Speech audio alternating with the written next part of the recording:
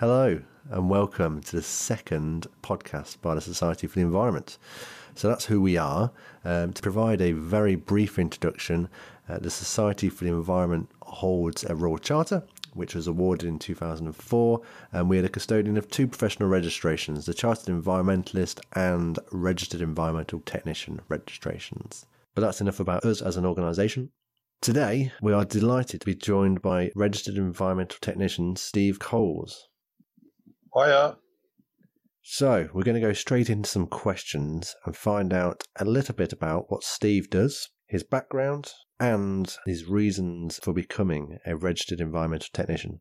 So, Steve, what do you currently do as a job? Currently, I'm a process controller on a clean water treatment works for Anglian Water. Basically, I look after the whole process from the abstraction of the water from two local rivers into a reservoir and then pumping from the reservoir into our treatment works, overseeing the plant and then pumping out into the network after it's been treated. Is there quite a team of you doing that? Yeah. There's a team of 6 people that work in the control room as process controllers. We work on a European shift system, and there's about 16 guys in total that look after the electrical and the mechanical side of the works as well. What do those shift patterns look like? It's obviously a 24-hour, 365-day operation. And then there's variable days off in between to let you recover from them. It's a 6-week rotation, and it is quite hard work. Okay. So what would a normal week in your role look like? Is there a normal week? A normal week, yeah. Let's go with mornings. A normal morning shift would be a 4:20 a.m. alarm call to aim to get to work for about 5:45 to take over from my shift man at about 6 o'clock. And then it would be a very busy morning shift is probably our busiest shift because we have everybody on site and obviously people doing a lot of work. They all want to be in contact with the control room at the same time. So as well as looking after the plant, getting ready for our busy periods of high demand as far as water levels go, and then looking after everybody that's on site who wants to do stuff to the plant. So the morning shift, probably the busiest one. Afternoon shift, close second. That starts roughly from 2 p.m. through till 10 o'clock at night. The night shift is the sort of shift where really you're just focusing on getting through the night, filling everywhere up, ready for the morning, and trying to manage the nights in the best way that you can. Okay, so are you overseeing staff members or do you work independently? We tend to oversee contractors, and then if there's issues with the plant and people want to test the plant afterwards and all that sort of stuff, then we'll oversee what's going on. Obviously, if we have big jobs to do, then they're governed by an impact plan, so there'll be times where we follow the impact plan along with everybody else. And generally you're at the end of the phone if you're needed. And like I say, obviously, if there's contractors on site, then we're keeping an eye on what the contractors are doing as well. So generally, mornings and afternoons, very busy. How long have you been in this particular role? I think I'm coming into it's a long time now. It's either 16 or 17 years I've been with Anglian Water, and I think this is my 6th year as a process controller. Okay. Have things changed much over the last 6 years? Or 16 years? Definitely changed over 16 years. The last 6 years, it's been a sort of, for me personally, it's been a continuous development. It's quite an intensive job. I didn't really feel comfortable in the job for maybe up to the first 3 years. And then alongside my main role, I'm also the biodiversity champion. So that's developed as well over the last 6 years. And as I've become more comfortable in my main role as sort of the biodiversity champion, I've been able to do a little bit more in regard to that as well. Okay, you do that alongside your, I guess it's part of your day-to-day job now, is it? It's a sort of, I don't like to say it's a sideline, but it's something that I do as and when I get the time to put into it. So what I do is we've got just under 3 hectares of wildflower meadow. So I've been developing that over the last 4 or 5 years. And then all the stuff that comes alongside with that, obviously the the Renprotect application had a lot to do with the biodiversity side as well. So really, it's something that I dip into as and when I get a chance, really. Are those wildflower meadows on site? Yeah, they're all on site at Wing Water Treatment Works. Yeah, and that's where I'm based, obviously in the control room. So yeah, we look after them there. I guess as Wing is really our premier site for doing this development work, and as we get on top of what we're trying to achieve at Wing, we might get to roll it out across other sites. We've got getting on over 10 biodiversity champions in other areas. So what we learn at Wing, we'll be trying to roll out to the other champions across the region as well. Over the last year, we've been lucky to find a local charity, and they're taking the hay that we produce now. So we're trying to get an organic certification for the hay that we produce so that it can go to a local charity, which is only a mile down the road from us. So there's quite a good saving of carbon emissions from transporting hay. What we were doing previous years, it was going off to be composted, whereas now it's, hopefully in the next couple of years, it's going to go off to rescued cattle from the cattle industry. So as we develop this, it's looking quite positive that we're going to have some nice sustainability. Good. For those who are listening in early July, we're actually recording this midway through June, during the monsoon of June. Yeah. How's the hay looking after, fair to say, we've had some torrential downpours recently? When I last see it, and I wasn't on night shift, it looked absolutely fantastic. I dare say when I go back on afternoon shift tomorrow, it's going to look terrible. We shall see. So what are the challenges you face in the day-to-day role and in the biodiversity championing that you do as well? The management of the plant and the assets really is the most challenging thing. The actual site of Wing was built in 1973. Obviously, there's been some massive changes as far as water quality goes in that time. So there's been some development on site. We had GAC absorbers added to the plant, and then another 90 megalitre plant added on the same site to increase our capabilities. It's looking after the older plant and then keeping an eye on the newer plant as well, and making sure that it all runs effectively. That's an ongoing day-to-day task. Is it because of the increased demand for water? I think overall within the region, the demand is staying pretty similar because there's a big education program with people not overusing water, and then we're doing a lot with leakage as well through the business and it out into the wider region as well. I think the demand, although the demand, especially through last summertime, was quite strong, in general, I think the demand is pretty stable. It's just with Wing, and again, I think across the industry, a lot of the plant is getting quite old now, so it's more intensive as far as spending money on assets goes, and just generally looking after the plant. As far as the biodiversity side of things goes, the meadow is like a sort of 3 or 4 year development. So with anything new, it's a case of trying to get everything to fit in the timescales that you want it to, as far as getting the cuts done, getting the right contractors in to do the cuts, and then, as I say, trying to find the best way to use the hay that we produce afterwards as well. So it's an ongoing thing. And how do you measure the successes of the meadows and so on? What I tend to look at is how the grassland species are spreading. And then also, really, like I say, the big success is getting the product that you've produced out to somebody who, A, is going to be grateful for it, and B, is relatively local, so that you keep the carbon miles down with the transportation of it. Hopefully, as we move forward, this hay that we produce is going to go to a charitable trust now, so obviously we're not going to charge them for it. And with it only being a mile away from where we work as well, there's the sustainability benefits as well from that. So fingers crossed, as we move forward, we should start to see some pretty positive results from that.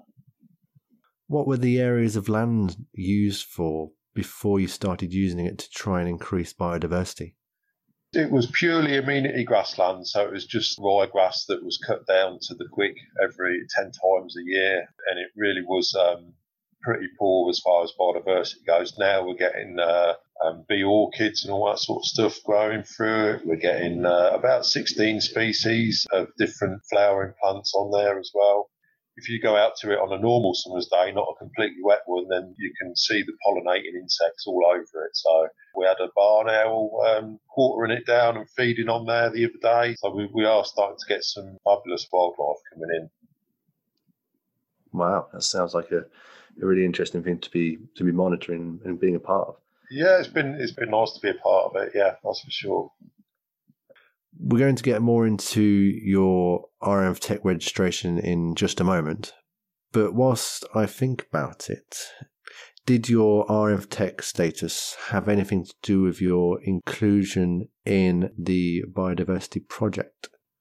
I think I joined the biodiversity champion program first, and the RM Tech came from that, if I remember correctly. So it was the other way around.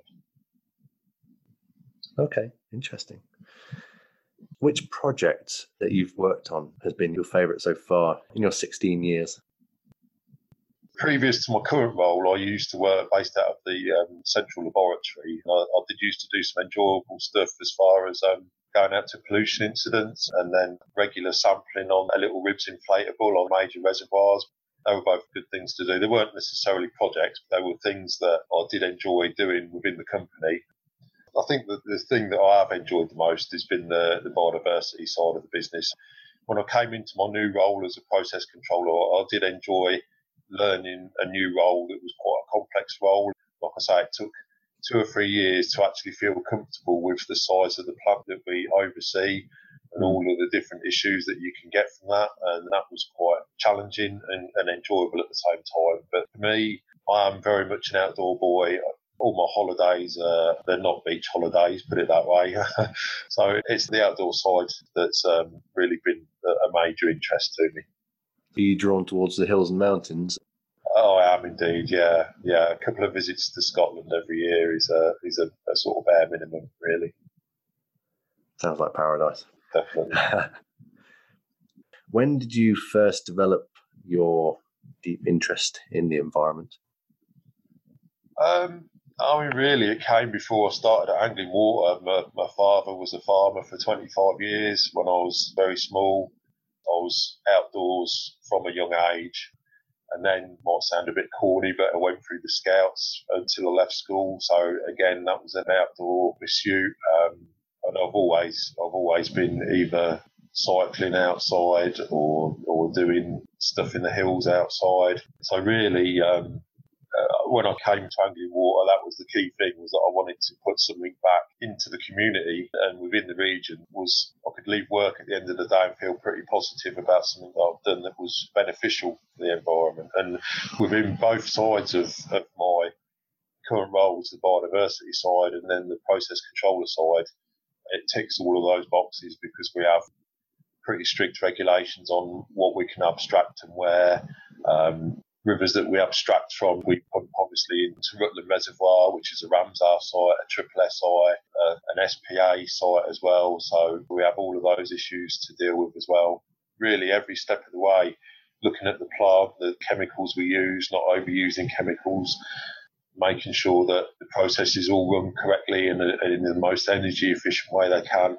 Really, every step of the way through both sides of my role, the environment is into it every step. Was there anything in particular that drew you towards the water sector? Yeah, I mean, really, I did, before I joined Angling Water, did a HNC in laboratory science. There were other avenues open, but really, I suppose before I joined Angling Water, my heart would have been more in the scientific side of archaeology. And it sounds pretty crude, but what swung me away from that and into Angling Water was the financial repercussions of being an archaeologist. This does not pay. So,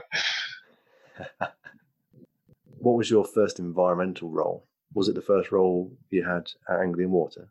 Yeah, I came into the laboratory side of the business, obviously with the HNC in laboratory science, and more or less straight away, I was, I think within the first year, I was out doing the biology sampling on the little ribs and then doing the pollution incidents. I guess maybe the managers looked at me and maybe made the assumption that I was an outdoor boy and that was where I was best suited. So probably a good management decision on their part to get me outside. Do you feel like you make a difference in your current role? Without a doubt. I can legitimately go home at the end of every day and feel that we've produced good, clean, wholesome water, approximately 1 million people every day, and that we've done it to the best of our abilities. Like I say, minimising chemicals, minimising energy, abstracting in the most environmentally sound way that we can. And then around that, Anglian Water managing the large storage reservoir that we have in the best way that it can, alongside the Leicestershire Wildlife Trust, to make it the best reservoir for wildlife that we can. That's a good aim to have. Yeah. Again, it sounds corny, but I love what we do, and it's an Anglian Water strapline, really, that the company loves what it does, and they're not wrong.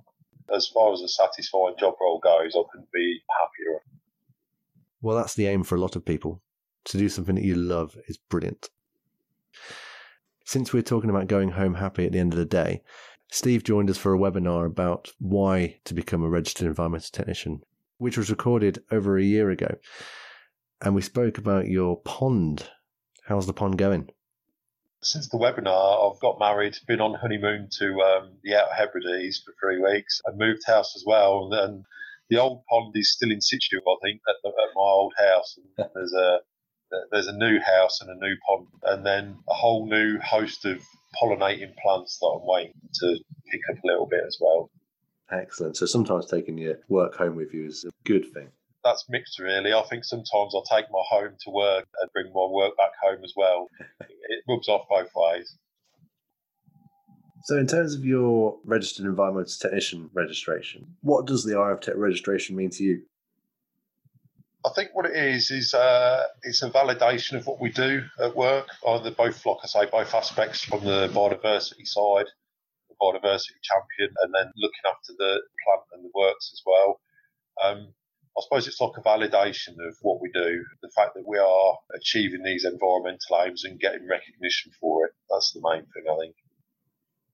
And you'll certainly stand out being a RFTech at the moment. We have nearly 7,500 registered environmental professionals across the Chartered Environmentalist and Registered Environmental Technician registrations, and only a really small percentage of those are registered environmental technicians. Hopefully it won't be for long. No, I guess you'd encourage more people to become a registered environmental technician. Yeah, as well as a validation for Anglian Water and its aims and its standing within the population as a business. The personal side of it is very good as well. It's nice to feel that you've achieved something, and it's nice to know that you're capable of passing through the competencies all right. I remember when I first took it, it was quite daunting because I hadn't done anything really of that level since my HNC. It was personally challenging, but at the same time, I had a really good mentor as well within the Anglian Water business. He made it easy for me, and he gave me the confidence to plough on with it. So it was the right level of challenge without it being too challenging. And hopefully it stands me in good stead for moving up to the chartership whenever I feel confident enough to have a go at that. But that's the aim, is it? Yeah, definitely. Yeah.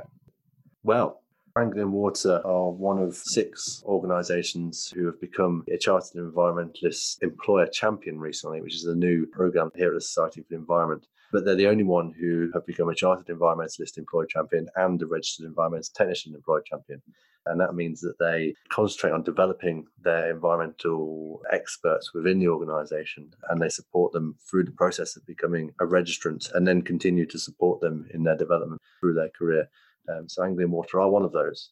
They're certainly an organisation who look after their environmental professionals, and they obviously think quite highly of them to be able to do that and spend the time and resources to develop them. So hopefully that's a positive message within Anglian for the staff to take on board. Yeah, I think within the business as a whole, they've got some really strong environmental goals. So bringing the staff along with those goals and getting the accreditations to match is the second side of the coin, really. Do you feel like since you became a registered environmental technician that you've been able to influence or voice your opinions on certain matters within your day-to-day role more, or is that stayed relatively the same?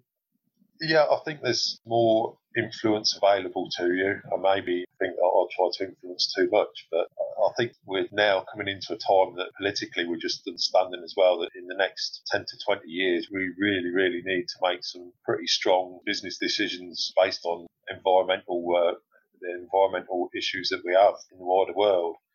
So I will use whatever leverage I can to push us as hard as we can into trying to do something about global warming, plastics, all the issues that we see on a day-to-day basis, energy use. We use the Yammer app within the business, and people are probably sick of seeing me on there, in all honesty. Is that something you get to do with the environmental side of your role? Do you get to inform the wider public about various work that you do and the effect that it has on the environment, whether it's biodiversity or how it links to your interest in climate change or similar subjects? Are you able to voice your expertise? So the company has its own sort of media streams. The stuff with the meadows and that has been over on some of the media streams. I don't have a lot in the way of direct contact with the public. I tend to be, obviously being based at Wing, we're in the control room most of the time, so it's not really a public-facing position. But yeah, some of the results that we get from the meadows, they're obviously they're good for the company to put those out to the wider public so that the wider public can see what we do, is that we are walking the walk as well as talking the talk. Well, that's good to hear. What would you say to others thinking about a career in the environment, whether it's the water sector or elsewhere? I think the environment now is going to be a focus on that in the way that there maybe was in other industries that are starting to tail back. What the Committee for Climate Change has said is that we basically need to put in the same amount of energy into averting global warming that we did with the operations in the Second World War. The energy and the work that is going to go into the environment over the next 20 or 30 years is going to be huge, whether that's through alternate renewable energy sources or insulating homes, all the other countless things. Getting an EV strategy developed for the country, for alternative transportation, all of those avenues are all going to be environmentally based now. So there's many, many different work streams going to be coming online soon with an environmental focus. Plastic reduction, novel materials, all of that sort of stuff is all going to be environmentally based. So there's going to be untold opportunities moving forward in the next 20 to 30 years, I think. I guess with the focus on the environment or environmental issues and tackling climate change and things like that, the different ways in which you can get involved and doing your bit for the environment are becoming huge. The scope of organisations who need environmental professionals, whether they're you could be an ecologist or you could be working for a bank. Yeah, there's not a company in the country at the minute that doesn't have a sustainability strategy or is working on one. So it is going to permeate through every business. An opportunity to combine interests, I guess, alongside your environmental interests. You can still move into the sector that you were always thinking about going into, but then combine it with your environmental knowledge. So, yeah. It should make for a more fluid transition between companies. Okay, so one thing that we're going to be asking all of our guests on our podcast is if you're able to influence world leaders for one day, what would be the first thing you'd do? Without getting too political? We'll avoid too much politicalness. Yeah. Well, first thing would be to roll back Brexit, but we won't go down that road. I think nationally, the big thing for me would be a more complete EV infrastructure, and then maybe a gigafactory. We need to really up the battery production in this country. I guess that could be done globally as well, really. I think Mr. Musk is trying his hardest. He's got one being built in China and then one in Australia, but we could do with a European one as well. So that would be maybe on a national scale, and then on a global scale would be actually getting everybody fully signed up to Paris again and really getting some strong leadership in that area. Maybe even an improved version of the Paris Agreement. It's getting everybody on the same footing so that we're running instead of walking. Okay. Well, there's a challenge for world leaders. I think Greta Thunberg can probably say it better than me. So the last question for you today, what's next for you? You've mentioned the goal to become a chartered environmentalist. Yeah, I think as far as that goal goes, we need a couple more years to get the meadow aspect of work running right so that we can maybe introduce a spring cut along with the late summer cut. just get the process running really smoothly, and then maybe put together a CM application based on that, and then look at moving it out across the business. I'm more than enough to keep me busy anyway. Good. Thank you very much for your time today, Steve. We'll leave it there, and it's been a really interesting chat about what you've been doing, and good luck with all your plans for the future. Hopefully we'll see the Chartered Environmentalist certificate going in the post soon. We'll look forward to the application, and also it's been nice talking to you again, Phil. Thank you very much. Speak soon. Yeah, cheers. If you're interested to hear more about the Registered Environmental Technician registration, or indeed the Chartered Environmentalist registration, please take a look at our How to Become and Why Become recorded webinars on our website, which is socenv.org.uk. And Steve features on the Why Become a RM Tech webinar. So check that out from a year or so ago. Or you can visit our YouTube channel. Simply type Society for the Environment and you should be able to find us. The webinar recordings are available there as well, alongside our fascinating environmental webinar series, where you can like and subscribe. You can also follow us on Twitter, which is @socenv_HQ, to keep up with all of the Society's latest news. We will be releasing a new episode of this podcast on the first Wednesday of every month. So if you're interested in our future podcasts, then please subscribe to hear more from us. You can subscribe and review through iTunes, Spotify, or Stitcher. The choice is yours. Bye for now.